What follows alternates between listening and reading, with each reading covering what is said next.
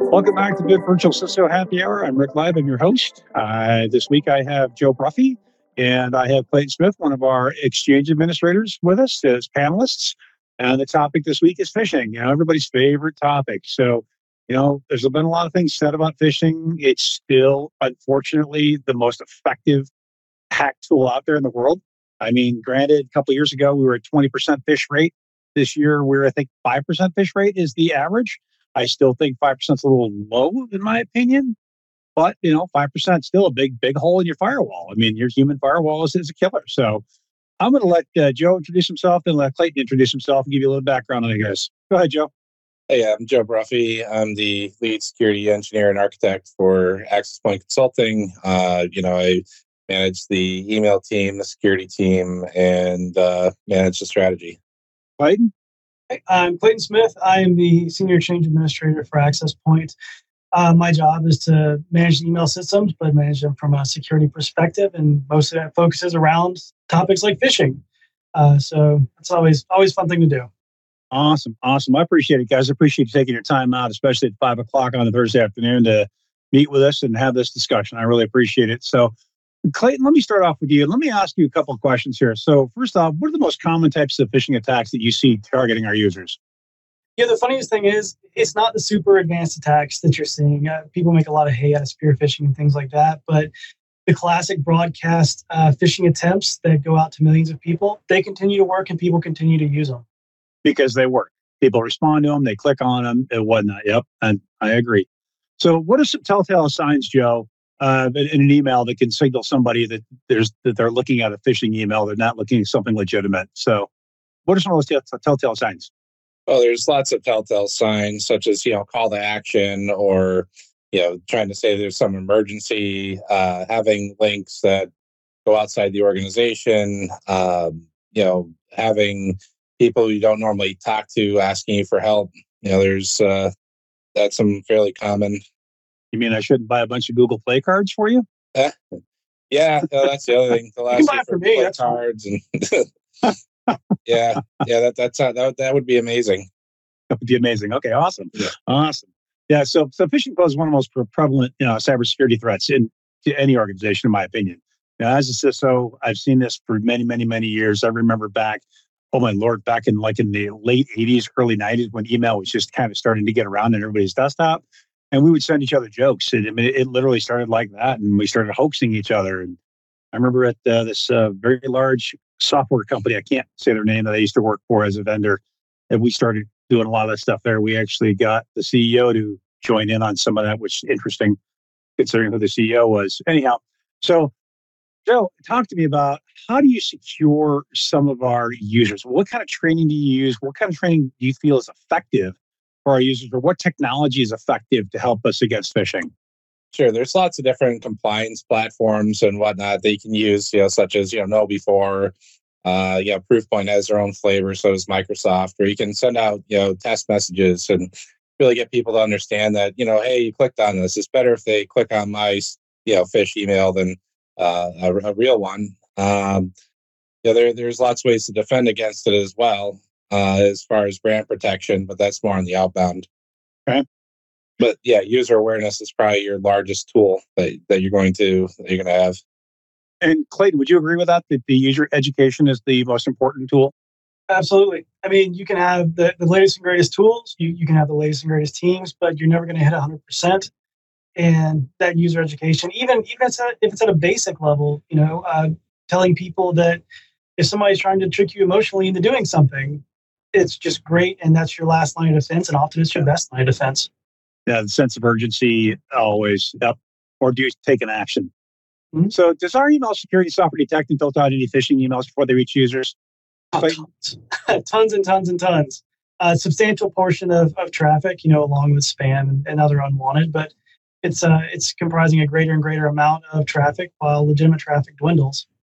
Okay, awesome. So Clayton, tell me some of the platforms that enterprises can use, or some of the tricks that enterprises can use to filter out some of this email, the junkware, the garbageware, the malware that comes in through email. How do some of the organizations filter the stuff out? I think a lot of people are out. They want to go. They want to buy the latest greatest tools. They want to go spend a bunch of money. Even if you're a basic Microsoft customer and you put in something as simple as a banner saying this is originated from an outside of the organization. Very, very easy, free stuff. Things like email rules saying, hey, if it has our domain and didn't originate from our domain or from our tenant, block it. Very, very simple stuff. Any vendor is going to have more and more complicated tools. But I really think really knowing the tools you have, setting them up properly, and really spending the time with them is the best thing you can do. I mean, Okay. every single tool has different little bits and bobs, but knowing the tool, understanding the tool, feeding that back into your threat modeling is really the best thing you can do. So would you say that how would you use DMARC authentication? So I'm trying to take these discussions just a little bit more technical than we've been in the past. So I'd like to actually start talking a little bit about DNS, DMARC, et cetera. So Clayton, can you walk us through what is the point of email security through DNS? How can we protect ourselves or organizations with DNS records in any way, shape, or form? Explain what a DMARC is, Sure. et cetera. So, if you think about email, just backing up a little bit, email is a technology that's been built on over 30 some odd years now. So you started off with this very basic messaging where you had very implicit trust. And we're where we're at now, where anybody can stand up an email server and try to send as any organization in the world. I can try to send as Microsoft. So what we do now is you have a couple of different records you can put in your DNS. Number one, we'll start with the basic is Standard Protection Framework. It's an SPF record. It says that, hey, I use this email vendor to send emails, or I send emails from this IP address. If you don't see the email originating from one of these sources, please disregard it. That's really the most basic thing you can do, I think, right now, as far as DNS records. You plop that in there, and that informs your sender that maybe this email is not legitimate. Very easy to do. Quick Google search to tell you how to do it. Email, or if you're a Microsoft customer, nice click through, even connects with your DNS, tells you exactly how to do it, puts records in there for you. From there you can move on to DKIM signing, which is really just a cryptographic key that you're signing your email messages with. So when it goes out of your email server, outbound, signs it with that key, and then you have a DNS record saying, hey, if this message doesn't match this public key, this message is not legitimate. Again, and it just tells the sender to disregard that. So all that rolls into the DMARC record, and there's a couple of different pieces there, but fundamentally it says you can kind of authenticate with an SPF, you can authenticate with a DKIM record, but the DMARC record is going to tell your recipient what to do with that email. So if your DMARC record, like some of our clients, says reject, it means we have a very good grasp of where our email comes from, what services we're using, and if it doesn't come from one of the services that the client says it comes from, get rid of it. That's it in a nutshell. I mean, you can get into a whole lot of other stuff like macros and that kind of thing in your SPF record if you have very complex email setups. But for a lot of people, taking, say, an hour and setting up those basic things will just do absolute wonders for not only them, but their partners as well. Absolutely. Absolutely. I can't agree more. I can't possibly agree more. That enabling MFA for users before they can even get to their email when they actually access their email. That's always helpful too, in my opinion. So Joe, how do you test? How do you ensure that your email systems are secure, or how do you ensure phishing can't get through? What kind of external pen testing do you do? What kind of testing do we do? How do we know that our efforts are effective? Well, I mean, you can see how many emails have been rejected. If you set up with DMARC and you have a provider, you can actually see where if somebody's spoofing your domain. Another thing you can do is obviously, you can do regular pen tests. You can also send out, I mean, that's kind of the biggest things that you can. You hammer on it until you figure out how to break it. I mean, honestly, that's it. That's a lot of everything that's hammering on until you break it. But, the thing is that DMARC's not for inbound email except if somebody has it set up for their domain.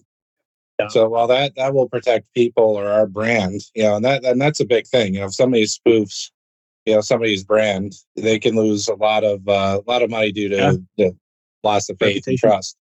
Yeah, exactly. If your reputation's shot, it doesn't do you much good to be very good phishing.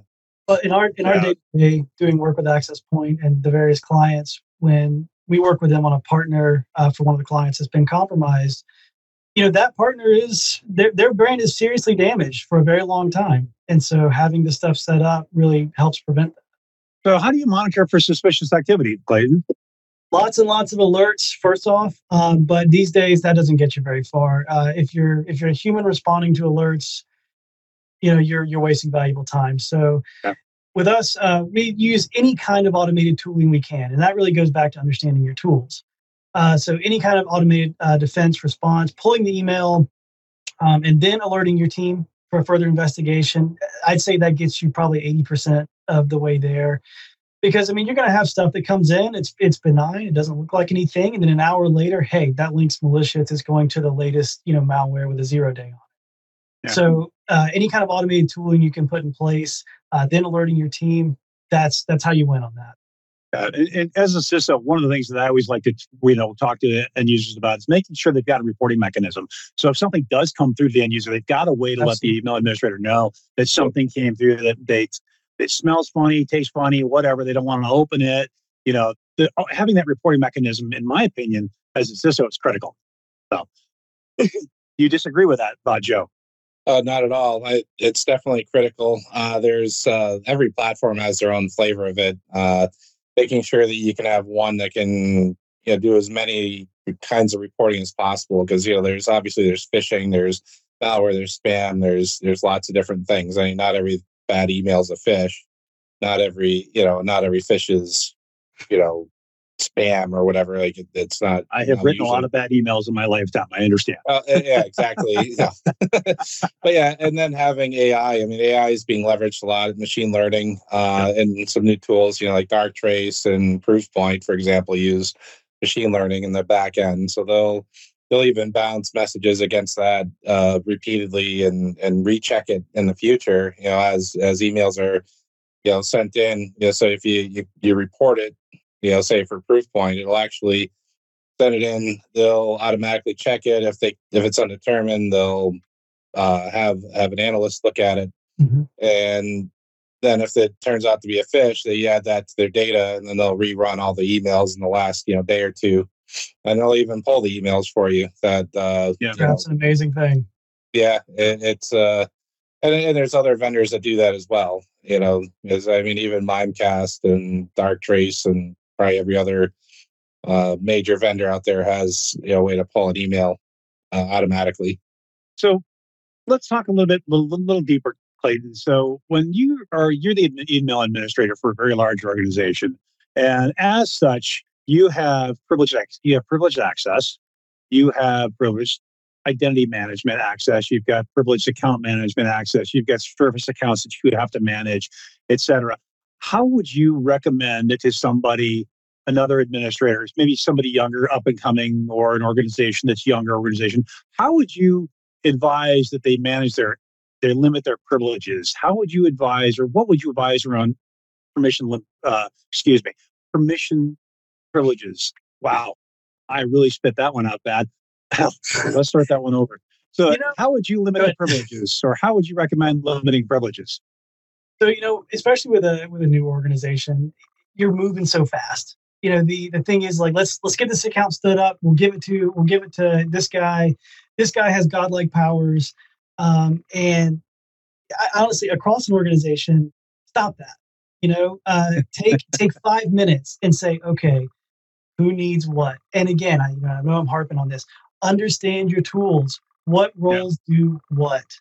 And so you have your break glass accounts, in case something happens. You have your account with these godlike powers. But for me, day to day, one of the regular conversations I have is, I don't need this anymore. Get rid of it, because I don't want to be a big target on somebody's radar. So when you're an up and coming organization, or if you're a younger person, what are you trying to say? You trying to say I'm not young anymore? But just really limiting that to what you do day to day. If you do something once a week, cool, PIM into it. Or if this is a once a month task, use your break glass, something like that. But minimize that attack surface that you have personally. And the biggest challenge there is everybody kind of wants to accumulate power. They want to be able to just reach in and do something in an instant. And especially for a young organization, overcoming that's a challenge. So let's talk about that for a second. So, and let's get out of the technology. Let's get into people side, because honestly, as the three of us know, technology is easy, right? It is. It's just easy. It does what you tell it to do. It's stupid. It's dumb. It only does what it's told to do, right? Humans are the hard part, right? So how do you deal with a user, or how would you recommend dealing with a younger organization where the CFO comes in and says, I don't give a crap. I pay the bills. I want access. I need it right now to everything, whatever everything is. How do you deal with that? Specifically around email. How do you educate these people that this is not the right approach? So, fundamentally, if I'm coming in as a contractor, if they absolutely demand it, hey, that's what it is. They're going to sign a letter with just detailing the risk. Yep. That's going to go in a safe somewhere, and that covers me, right? But the bigger thing is, and you want to build long-term partnerships. So You don't want to go to war with someone. Absolutely. But you want to tell someone, hey, I see you on LinkedIn as the CIO of this organization.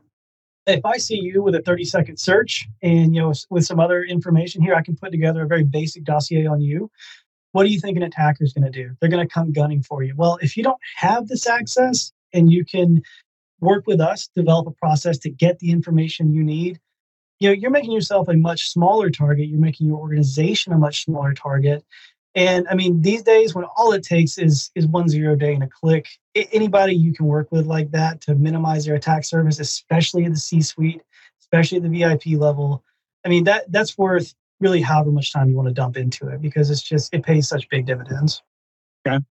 And how do you identify all your users that are attacked with phishing emails, for say? So if you're checking your system, how do you know who's been attacked? Do we have any mechanisms to know that Joe or Rick were attacked last week or yesterday or today? Do we have any mechanisms such as that? So, that gets into your tools. Whatever tool you want to use, Mimecast has it, Barracuda, Defender. They all have different ways of doing that. They all have pretty graphs. You can go and look at any of those pretty graphs, and it'll tell you over the past time period, hey, this person was attacked by credential theft emails, or maybe they're being targeted specifically by malware. Any tool can tell you that. And so that's not even the biggest part of it. The biggest part of it is, how do you feed that back into, again, your threat modeling? Who are you giving that information to? Because if I'm sitting here looking at a graph, that means nothing. It means, okay, I'm going to pay attention to this person's emails a little more. But am I feeding this back into your patching folks, all of your threat folks, so that they can go and say, hey, this person's using Adobe of this version. We've got this malware email coming in targeting this CVE. That's where you're making a difference, and any tool can tell it to you. So, how close do you work with threat hunters every day? On the client that I work with the most for APT, we have one of the chief threat hunters. I'm not going to name drop him. No, that's fine. He's in our chat, and when anything interesting comes in, it is an immediate collaboration, and that's how you affect change quickly, because you can't just say, okay, well, hey, we'll address this next week, when you don't know if the next email is going to be a little better crafted and it slides right through. You just hit something that I see as a CISO that is a critical vulnerability in every single organization I've ever seen, including I've worked at places like Microsoft in the past, right? I spent 5.5 years at Microsoft. And one of the biggest things I've seen in every organization is communication. And you just touched on that. And having that chat session open, having your threat hunters and your email administrators working together, that is a phenomenal thing that Access Point offers. That is fantastic. Absolutely. I love hearing that kind of stuff, because communication, like I said, is really the biggest problem any organization's ever had. I mean, honestly. Since the beginning of time, really. Yeah, right? So, Joe, how often do we update our software? I mean, is that even critical? I mean, not just the workstations, but also the server side. Being in a cloud environment or being in a hybrid environment, how do you manage that? How do you know that your software is kept up to date, that your rules are kept up to date? How often you update your spam rules? How do we do these things as an engineer? Well, so there's a lot of things. Like, a lot of the spam rules are fairly automatic now, but there are some. If you see certain actors or indicators of compromise, you can add that to to your list, to your block list. Say, okay, I don't want to accept emails from these IPs or from these people or with these subjects. Another thing that you can do, obviously, is updating your software. So if you have your vulnerability program set up, even Microsoft has and Defender has QualiScan built in. You can get all sorts of information there. Based on that, you can then take your very attacked persons list, no matter what tool it comes from, and you can make sure that those people are updated on a regular basis. And these things aren't even that difficult to, say, pull the data from an API and automate those lists. So you can look at the reports and have, a merge report that says, okay, we got to make sure we hit these first, because these people are attacked, 3 times a day, 5 times a week, whatever it is. And, you make sure to get them updated as soon as possible. Right. And so that's on the workstation end. How often do we check our servers? I mean, honestly. Oh, constantly. Well, it depends. So obviously on servers, you can't always update right away. There's some older legacy software that says, okay, this is the most recent version of Java, which is the last thing I ever want to hear, is that there's a version of Java that's in the environment. It'll be, okay, we can't go past the service pack, or we're end of life and we also don't develop the software anymore. That happens very often. I mean, I've, even as recent as a year ago, we've had clients with machines that are, from Windows 2000 or even earlier. I saw an NT4 just 2 years ago. And so, obviously those haven't been patched in, 17 years or 20 years. Yeah, I remember those days. But they still exist. And that's where the problem comes in, is if you get a phish email and it's 0-day on your machine, so you launch something for an internal machine for Log4j. So you send you a crafted link because they know you have Log4j, and now all of a sudden that server's compromised, and there's users that are logged in that are always administrators. That it can then spread from machine to machine, and all of a sudden, they own your network. So Clayton, very, very possible. So my next question is to Clayton. Clayton specifically, and well, let me rephrase that. Not specifically, generically. What type of what incident response remediation steps do we take when you see a successful phishing email reaches an end user? So that really goes back to automation first. Again, if you're moving with people, you're moving too slow, and so that's the biggest thing. You got to have, just like you have EDR on an endpoint, your email platform has to take any intelligence it gets, reach in and remediate that email immediately. And so on that side, you're erring towards false positives. If you snag an email for a few minutes, take that little bit of extra time to look at it and put it back, that's fine. With the exception of certain very high volume automation mailboxes or something like that, you can spare a few minutes because the cost of failure is so very high. Yeah. From there, it's really comes down to looking at having your team look at it, verifying this is an email, okay, or this is a phishing email, feeding that back into your email system via whatever mechanism you have with your tool. Proofpoint has, they go in, they report false negatives. With Mimecast, you can go back in and report as a phishing email, report as malware. They actually do take that quite seriously. Any of the tools can do this. And so it's having that process nailed down and following it consistently. I think that's the biggest challenge that I've seen is, when you stand up a tool, you're like, okay, hey, cool, we're going to do this. And then nobody ever does it. So getting that automation and then having a consistent process with your team, the details vary, but that's what it is. So what post-incident analysis do you run or do you use to improve future phishing detection? So with the tools that we have, a lot of it, like as Joe alluded to, it feeds back into machine learning, where they're banging these emails against the machine learning constantly. So post-analysis, you go back, the biggest thing is feeding it back to that vendor so that they can run it against their machine learning. That's the biggest thing. But for a lot of the stuff you see on a day-to-day basis, this garden variety, you'll go back and say, did it come from this IP? Are we accepting emails from this geographic location? Is there some kind of consistent software being used to, say, generate the documents for a particular phishing campaign? And then you can often target the metadata inside of a document. And it's a degree of whack-a-mole, but if you're looking to stop a particular campaign, it's pretty effective. There's a lot of stuff you can do. So, Joe, what, if any, gaps do you typically find in phishing defenses with companies with their or email system, whether it be cloud-based or on-prem based? Well, funny enough, you say that. Usually, most companies don't have. I mean, they're getting better at it, but they don't even have an education program for their users to even understand what it is. They don't have a reporting mechanism. They don't leverage, AI or machine learning. They're trying to do everything manually, and because there's a lot of tools that are manual that can be effective, but if you have a lot of staff and if you're a startup, that's not going to be very effective. So selecting an email gateway that has those tools or using Azure and turning those tools on, because sometimes it's just not turned on. They have it. That's probably another big gap is configuration.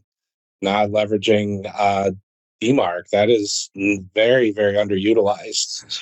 Or they utilize DMARC and they have it as accept, which means it may as well not be there. And so misconfiguration is probably the largest issue. And then, of course, not having the proper tool set after that. And Clayton, what kind of phishing attacks are emerging that we need to prepare for? Whew. It's funny to talk about this because some of it I don't even know how we're going to handle it yet. This is coming from an expert who I actually believe is an expert, folks. People talk about AI. They talk about ChatGPT, large language models. The trick with that is you're now able to take someone's mailbox, take any kind of compromised mailbox, feed it into one of those models, especially with the models that are coming with larger and larger and larger memory. You can feed so much more data into them, and then you can kick out an absolutely perfect phishing email tailored to an issue they're already aware of, and it's perfect. And for somebody like me going and looking at it, I have to look at where this link points to, what infrastructure does it point to, and it's very, very difficult. The AI stuff is going to be very, very difficult to take care of, and I think the biggest thing we do is go back to our users and say, is this something you would expect? If you've had a conversation with Bob and you guys are just having a casual conversation and then Bob drops a document link on you, is this something you really expect? Because even with AI, even with whatever else comes down the pipe, consistency is the key. Is this something that you're expecting this person to be telling you? And from then you report it, give it to us. We'll take care of it. And you think consistency is really the key, in my opinion. I mean, it's consistency across the tools, across the automation, across the end user training, across the enterprise as a whole. The absolute consistency of explaining what phishing is. Because it's constantly evolving, right? It's not the same thing. The Nigerian prince, he died a long time ago. Yeah. Every now and then he raises his ugly head.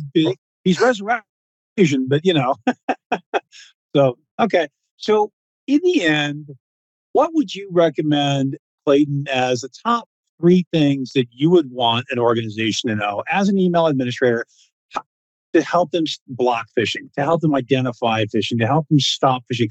What are the top 3 things you would recommend? Well, I think it's going to be a bit different, but number 1 is use the tools you've got. The chances are you've got things you can turn on. Just like Joe said, know and use the tools you've got. Go out and Google it even, because there's always tips and tricks, especially for a smaller organization who's not on a big budget. And also, don't just go spend a bunch of money without knowing how to turn it all on. Engage. Thank you. That's where I was going to go. Yeah. Engage with experts, even if it costs you a little bit of money in a budget-strapped environment. Buy a few hours. Talk to somebody who can give you that initial push, get you started. I mean, a lot of times when you have a tool that comes with your stand-up, take advantage of it. And I think we've hammered on this a lot, but the final one is education. Your users are your final line of defense. If that line of defense consistently fails, it may as well not be there, because the technology is never going to be perfect. Now or 20 years from now, your users are your last line of defense. Train them well. That's very good. That's very good advice there, Clayton. Honestly, it really is. That's my advice to everyone, right? My advice is, I don't care how much you invest. It doesn't matter to me. You're never going to stop it all. You're not. The only way to catch phishing emails is to educate your users. And then not only just tell them what it is, but what do they do with that email? I've seen organization after organization after organization, somebody will get a phishing email. And they'll send it to everybody. Hey, look here, guys, look out for this email. And now they've just propagated, this phishing email, this attack 100-fold internal to the organization. That's brutally We deal with tough. that every day, every single day. Yes, and that's tough. Joe, what 3 to 5 things would you want an organization to understand about email and phishing, and how to maybe block it, or how to avoid it, or how to recognize it, what to do with it? What would you offer, Joe, as your last 3 to 5 things you want people to know? Well, I think configuration is going to be the ongoing thing today. If your solution's not configured, it's not complete. I mean, you could spend all the money in the world, like, oh, I bought these tools, I don't have to do anything. It's like, well, no, you have to manage the tools. Making sure you audit, your tools on a regular basis. Make sure that the configuration is correct, or that if there's a better best practice, because that does change. Like, it used to be better to do X, now it's better to do Y kind of scenario. Yeah. Another thing is, if possible, utilize machine learning and automation. You can How would somebody do that? I'm going to interrupt you for a second, Joe. How would somebody use AI or machine learning? What specifically, or close to specifics, can you give our listeners? Oh, there's a few things. So there's lots of tools that have it built in. So Proofpoint has their own engine. Darktrace has Antigena. You have your Mimecast has their own setup.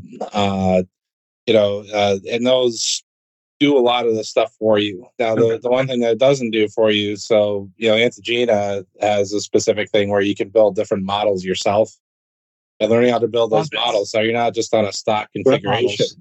Yeah, so if your threat models are all stock, somebody will know how to get around them potentially, because they'll know, okay, if I start doing 5 at a time, but I do it too many days in a row, it's going to be a problem. So I'll just stutter here and there.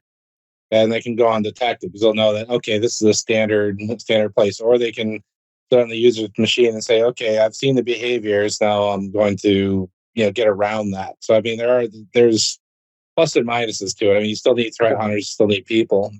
That's where I was going with that specifically. You've got to have your people trained. Yeah, you've got to have the right staff, the right skill sets.